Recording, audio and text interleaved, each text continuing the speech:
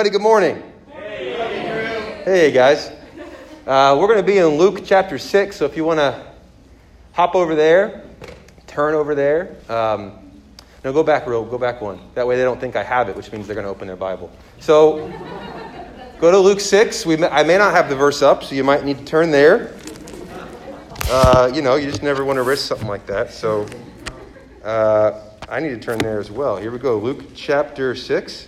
Look at this wobble. That's sweet. A little activity. Yes, it's a big weekend for me. Not only was it the anniversary of my birth yesterday, but it's the anniversary of my marriage today. So, hey, it's pretty cool. Not quite yet. I think when were we wedded? Like 3 p.m.-ish? 5? So our anniversary is in like 5 hours. But anyway, the actual moment. But anyway, yes, it's the big 5, the big 5.0. So 6. Okay, I'm there. 6 verse 27. So this morning is our campus-led service, as you've noticed, by all the young, vibrant, spirit-filled people that have been coming up here to help us lead us in service. So thanks to those who have already shared. I'm splitting the sermon this morning with Joshua Himanaka. He's right here in the front row. So he told me all of his good points, and I'm going to try not to take them. I'm going to try to leave them. It's hard, you get to hear a good point, you just want to take it. But I'm going to leave it for you to really hit it, because Josh has got a lot of good stuff. And man, Josh has really grown as a preacher. He's really grown as a man of God. So I'm really proud of you, Josh. I know this is your 4th year last year, so but I'm not going to talk about that right now. Talk about it later. It's exciting. Luke 6, we'll keep it exciting here. So Luke chapter 6, we're continuing. We just finished the Beatitudes, and we're going to continue on with Jesus. Jesus has all of the people here in the palm of his hand, right? He's got a wide swath of different kinds of people from different backgrounds, and he's going to continuing to bring the heat here in Luke 6, verse 27. Jesus says, "But to you who are listening, I say," thanks, Aaron. "But to you who are listening, I say, love your enemies. Do good to those who hate you. Bless those who curse you. Pray for those who mistreat you." Some versions say, pray for those who abuse you. Verse 29, "If someone slaps you on one cheek, turn to them the other also. If someone takes your coat, don't withhold your shirt from them. Give to everyone who asks you. And if anyone takes what belongs to you, do not demand it back. Do to others as you would have them do to you." I'm going to stop there. Josh is going to read the rest of the passage in just a moment. But the title of our sermon, we can go next slide. The title of our sermon this morning is Nonsensical Love. Nonsensical. It does not make any sense. The passage I just read is just as radical now as it would have been back then. Maybe even more radical now. Maybe even more radical now than it would have been back then. Now, this is, as radical as this is, though, this is not necessarily new. This idea of the golden rule, you've probably heard of the golden rule, right? Treat others as you would have them treat you. And this is not something that Jesus invents, okay? This is something that has been around for hundreds of years. So in a way, Jesus is saying something very familiar. But in another way, he's actually adding something new, which is what we'll talk about in just a moment. But this is something that people actually often taught, even way 2,500 years ago. And the reason they taught it was that if you have someone who hates you, you can treat them with hate or you can treat them with love. And if you treat them with love, then they might stop their hate and they might be loving, right? It reminds me of the famous proverb, "When tempted to fight fire with fire, I remember that the fire department generally uses water." And I always like that one. When tempted to fight fire with fire, I remember the fire department generally uses water. It's something that Mahatma Gandhi, right, loved. It's like, okay, if we can actually not be violent, it'll actually be better.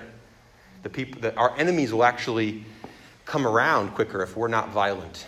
Dr. King, same kind of a nonviolent strategy. And so, in a way, it's something that's new, but it's not so new. That's That was always the hope, was if you can treat people, your enemies, with love, then maybe they'll come around. But this is different. This is actually very different. Jesus does something here that's unusual. And in the Greco-Roman world, everything was based on relationships. Everything was an obligation. I was actually getting some sermon prep help from James Sabula recently, and James gave me some good points. But he said, I said, James, how's school? And he goes, the teachers keep thinking that the assignments are going to be fun. But as long as anything is mandatory, it's not fun. James goes deep on you like that. You got to be ready.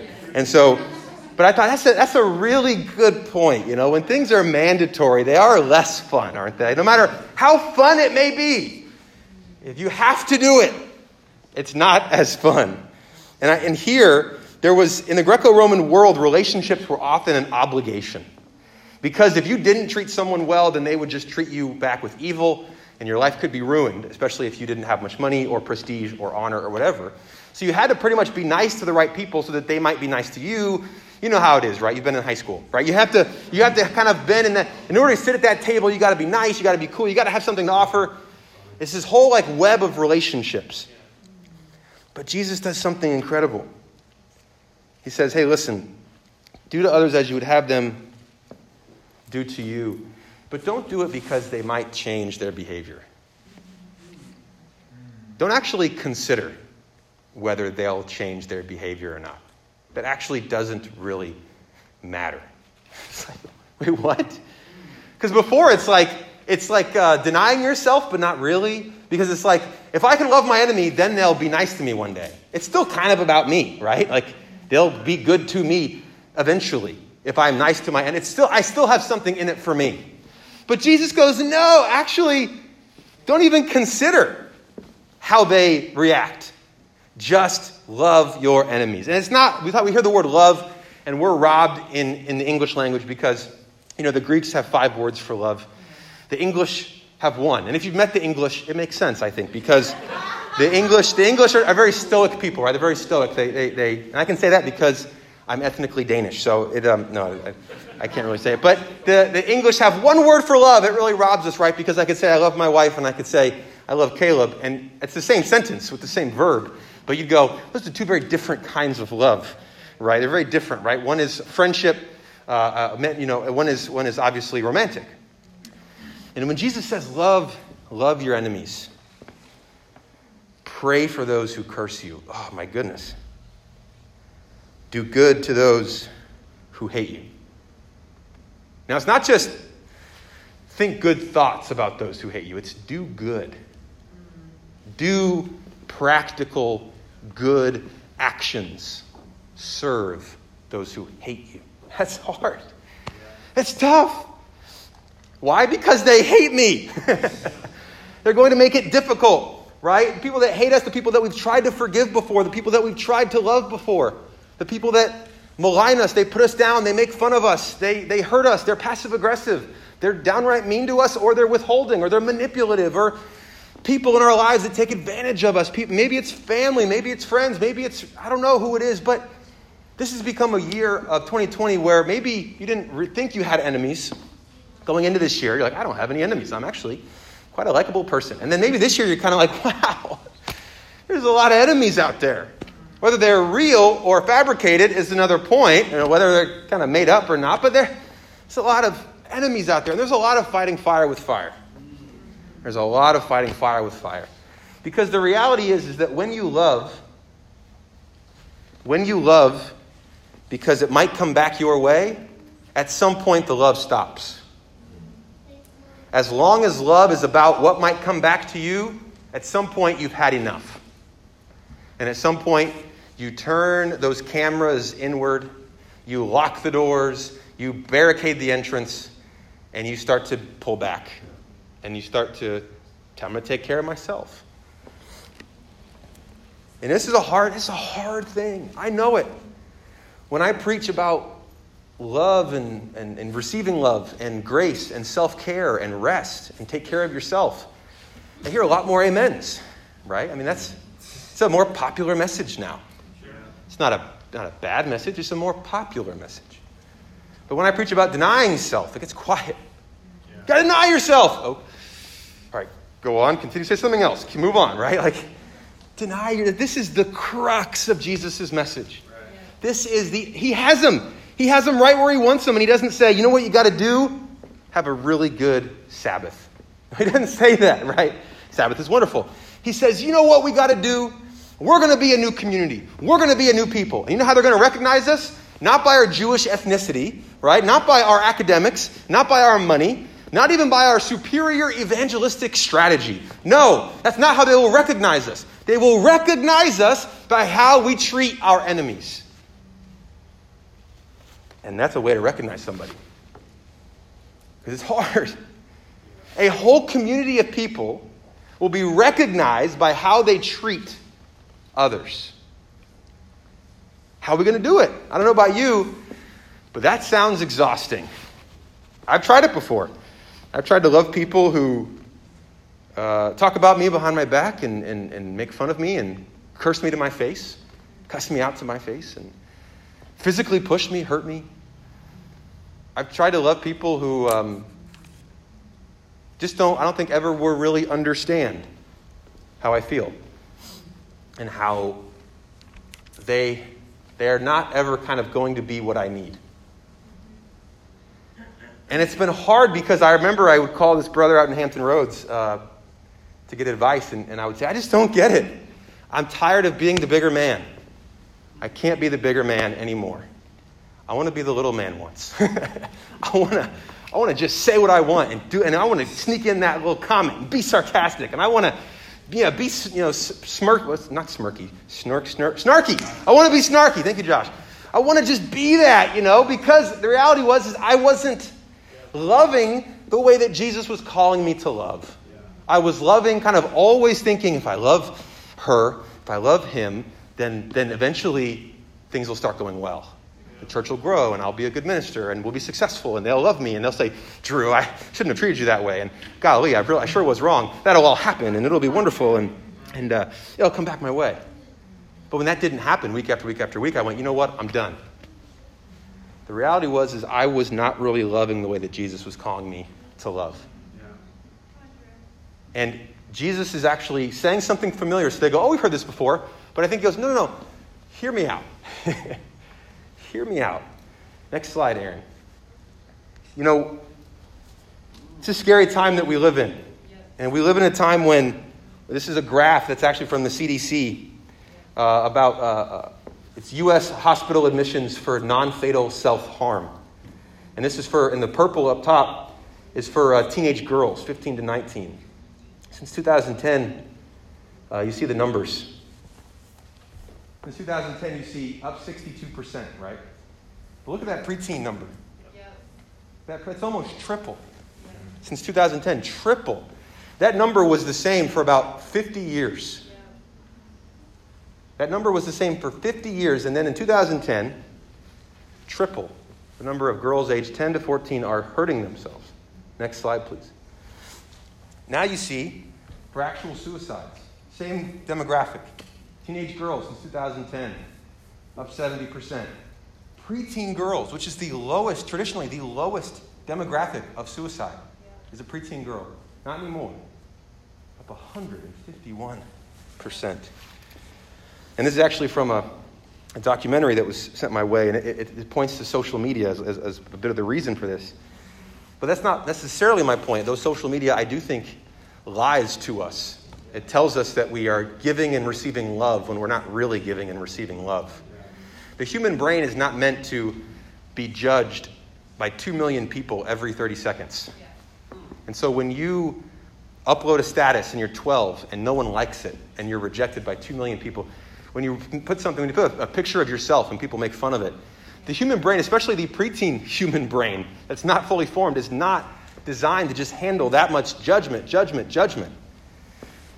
And we get lonelier and lonelier and lonelier. And traditionally, the happiest people in the world, I don't know about you, but I like my experience. I used to teach preteen girls. I used to teach 7th grade. They were incredible. And yeah, sure, it's always preteen. And middle school is hard in general. But I preferred them to the boys, by gosh, yeah, for sure. I loved my seventh grade girls. They were wonderful. They asked me how my day went and got me gifts. And the boys had snot in their face and coming in late. And the boys were a mess, but they're developmentally behind. I'm getting off track. The point is this is horrifying. Because I think deep down, Jesus knows this isn't just about, hey, go be a good person and love. Jesus knows that deep down we all need love. And the only way to receive love is not to say, hey, everyone receive love. No, the only way is to say, hey, everyone give. And then we'll actually, if everyone in this room gives love, we will all be loved. And we got to learn how to receive love. We've got to learn how to be able to do that. I know it's not that simple necessarily, but Josh is going to come up and walk us through how can we actually love people and not see these numbers in our world where, gosh, people are lonely. People are hurting. People have no purpose. It's kids. I mean, people, I think, are getting hurt and they're turning inward. They're saying, you know what? I'm just going to take care of myself. And that's a scary path. Self-care is important. Taking a Sabbath is important. But when you give up on the thrust of Jesus' message, which is the greatest commandment, love God with all your heart. Love people with all your heart. This is Jesus' steak and potatoes. And if we don't eat the entree and just skip straight to dessert, I think we're going to miss out on really what the thrust is of what, not only how we can love others, but the deep sense of validation, gratification, and purpose that we all need deep down, which is to be loved. Josh is going to come on up and continue with our sermon here.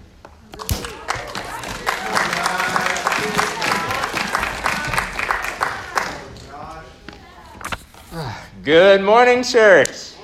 It is a wonderful morning for this campus service, and it is wonderful because last night UVA destroyed their enemy Duke in the opening football game. Yes, Wahoo Wah UVA is 1-0, so I'm going to continue talking about how Jesus what is going to be able to allow us to love our enemies in this way. Continuing reading in verse 32, it reads, "If you love those who love you, what credit is that to you? Even sinners love those who love them. And if you do good to those who are good to you, what credit is that to you? Even sinners do that. And if you lend to those from whom you expect repayment, what credit is that to you? Even sinners lend to sinners, expecting to be repaid in full. But love your enemies, do good to them, and lend to them without expecting to get anything back. Then your reward will be great, and you will be children of the Most High, because he is kind to the ungrateful and wicked. Be merciful, just as your Father is merciful."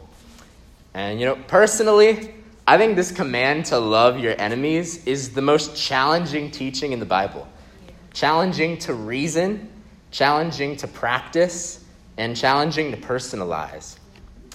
Yet I think this is the most valuable teaching and highly helpful in understanding this new upside-down kingdom that Jesus is introducing here. But if you're anything like me, you may not automatically view specific people as enemies. I've always tried to, make everyone like me, and even those who didn't love me, I still got along with. Like, my closest image of an enemy in my life is like Bowser, stopping Mario from rescuing Princess Peach. But I can actually make enemies in my mind out of people who hurt me or annoy me or don't respond quick enough or who are ungrateful or people with no mask within 6 feet of my radius. Or we can all do this. We can have imaginary arguments with people in our head or hold grudges, or we can wait until we see evidence of change in a person before we extend our love or forgiveness. For you guys, who are people that you can make enemies out of in your mind? And how do you respond when a person continually hurts you? And we're supposed to love these enemies. And like Drew said, the meaning of love is so ambiguous. Me saying I love Cinnamon Toast Crunch is very different from me saying I love my girlfriend. But this agape here is it's an internal commitment to the betterment of another person. Agape your enemies. Everything we do and say to them should be to better their lives. Think about the person you can antagonize. Are your actions bettering their lives? And this teaching is very counterintuitive. It'd be crazy if Mario acted to better the life of Bowser, who's out to kill him. It's just nonsensical love. So what is the motivation for this? And before I fully explain, I want to share just about how things have been with my family, with my dad. He's been a fantastic father, and he raised me to love God, and I love my dad, but I can also make an enemy of him. And some background, he's been trying to get a divorce from my mom for 3 years. He moved out about 2 years ago, and he's kept in contact and financially supported us a lot. But I feel like he views the rest of my family as an enemy, and now he's in a place where he's trying to move on to a new chapter of his life, and I'm not sure if he wants me to be a part of it. And as a result, I can feel unloved, worthless, etc. And naturally, I can want to avoid that by either detaching myself emotionally to him or by loving to try and change him. But, like Drew already talked about, there's lots of, wrong motivations for why we can love our enemies. It'd be a wrong motive to love our enemies because they may change their behavior. And, I've done that with my dad a lot, loving him so he'll stay in contact or so he'll support my family financially more.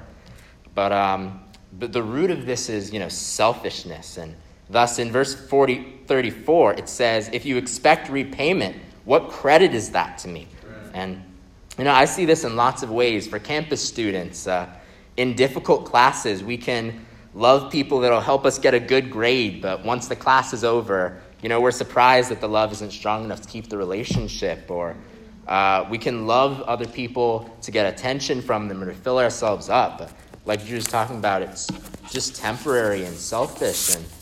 But what about, I hear this one a lot. Love your enemies so that you are a better person, or so your heart changes. Yeah. And I've tried this approach as well. And, emotions are tricky. I wish that I could just make myself feel a certain way about a person, but emotions don't go as easily. And Jesus doesn't command our emotions. Jesus commands us to do things, and over time our emotions may follow. Start to bless, start to love them, start to pray, do good, and hatred may simmer out.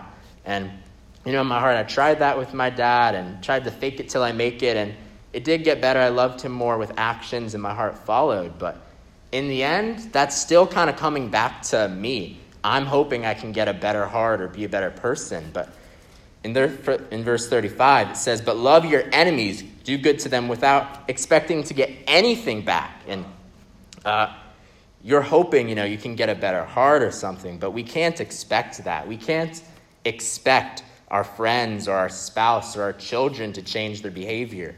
We can't expect our lives or emotions to get better, though they may, and these are side effects of, something good God wants, but that shouldn't be our motivation. So what should be?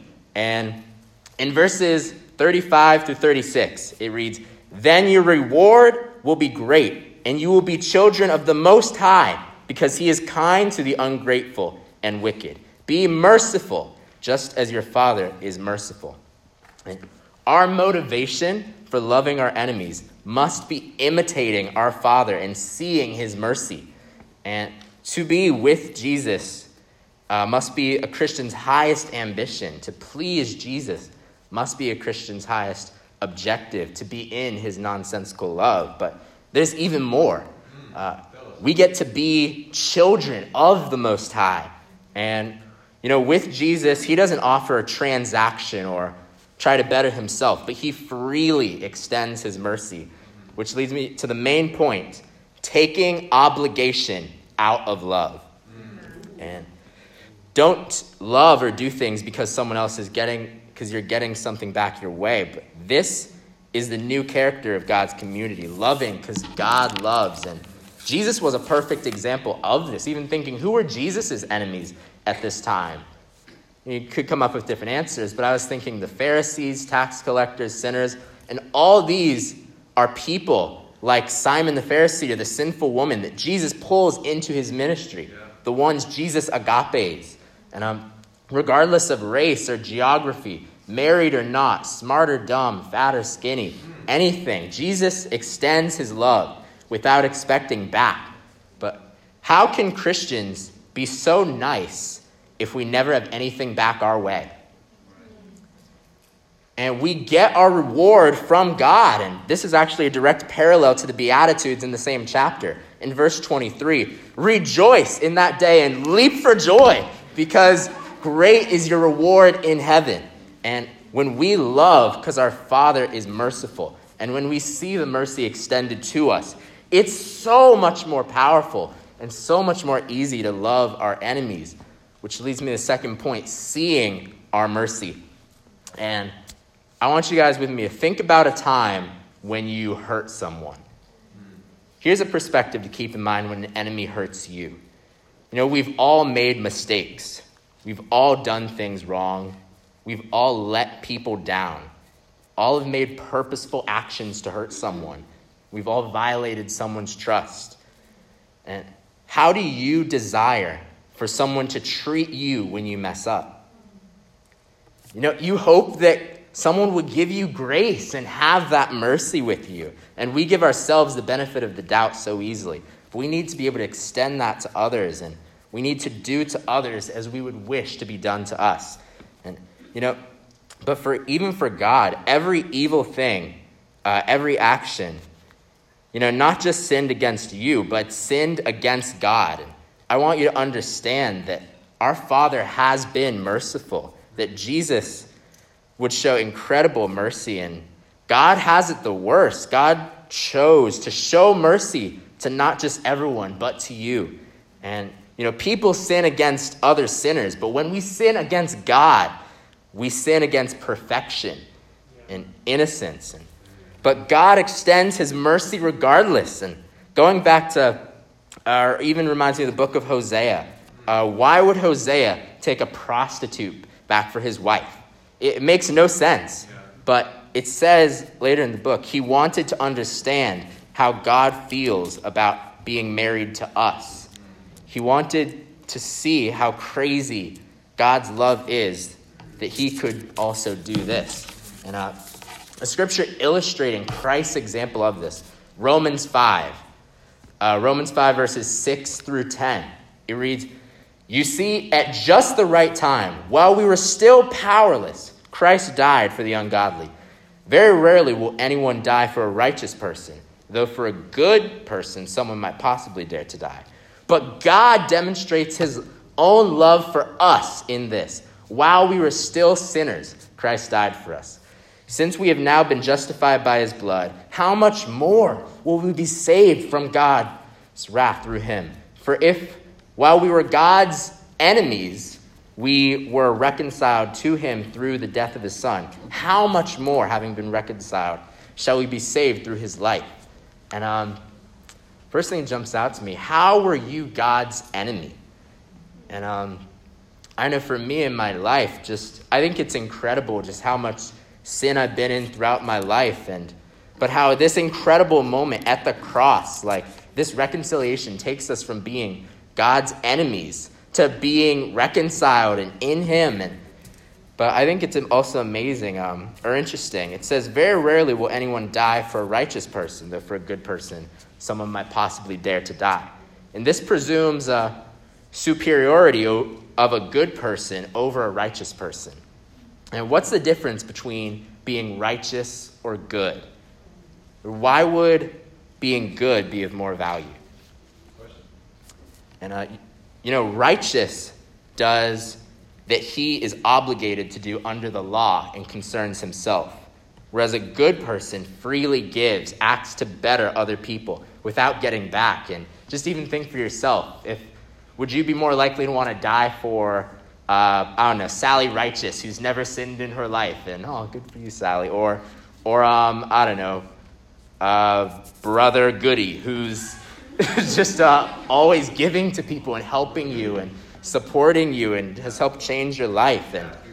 And thinking how Jesus was the best example of a good person helped me and is always easy. Think about that. It's easy to love my dad. And one last scripture that I'll leave you guys to think about. In John 13, verse 35, it says, "By this, everyone will know you are my disciples, if you love one another." And even in this Luke 6 passage, there's lots of repetition of the words, even sinners do this, even sinners do this. And if you don't look any different from the world around you, if you don't act any different, if your attitude is not different from the world around you, you've fallen short of this command. But when we do love our enemies in this way, because Jesus died for us, that is such a powerful love that will be seen, and we will be a church that's known for our love. What would it be like for us when we go back to our schools and work and jobs to be this known as a community of love? And loving was the most important thing to Jesus. It's the greatest commandment. But is it the most important thing to us to be loving our enemies in this way? And so let us go out in the community and love those enemies hardest to love, giving reconciliation without obligation, nonsensical love tapped from above, and sharing his story. To God be the glory. Amen. Thanks for listening to the Blue Ridge Podcast. My name is Will Portillo, and if you'd be interested in more resources like this or connecting with us, visit us online at blueridge.church or connect with us on Facebook at Blue Ridge Church of Christ. Visit us on YouTube and subscribe for weekly sermons, encouraging news, and short devotionals. Thanks for tuning in, and see you next time.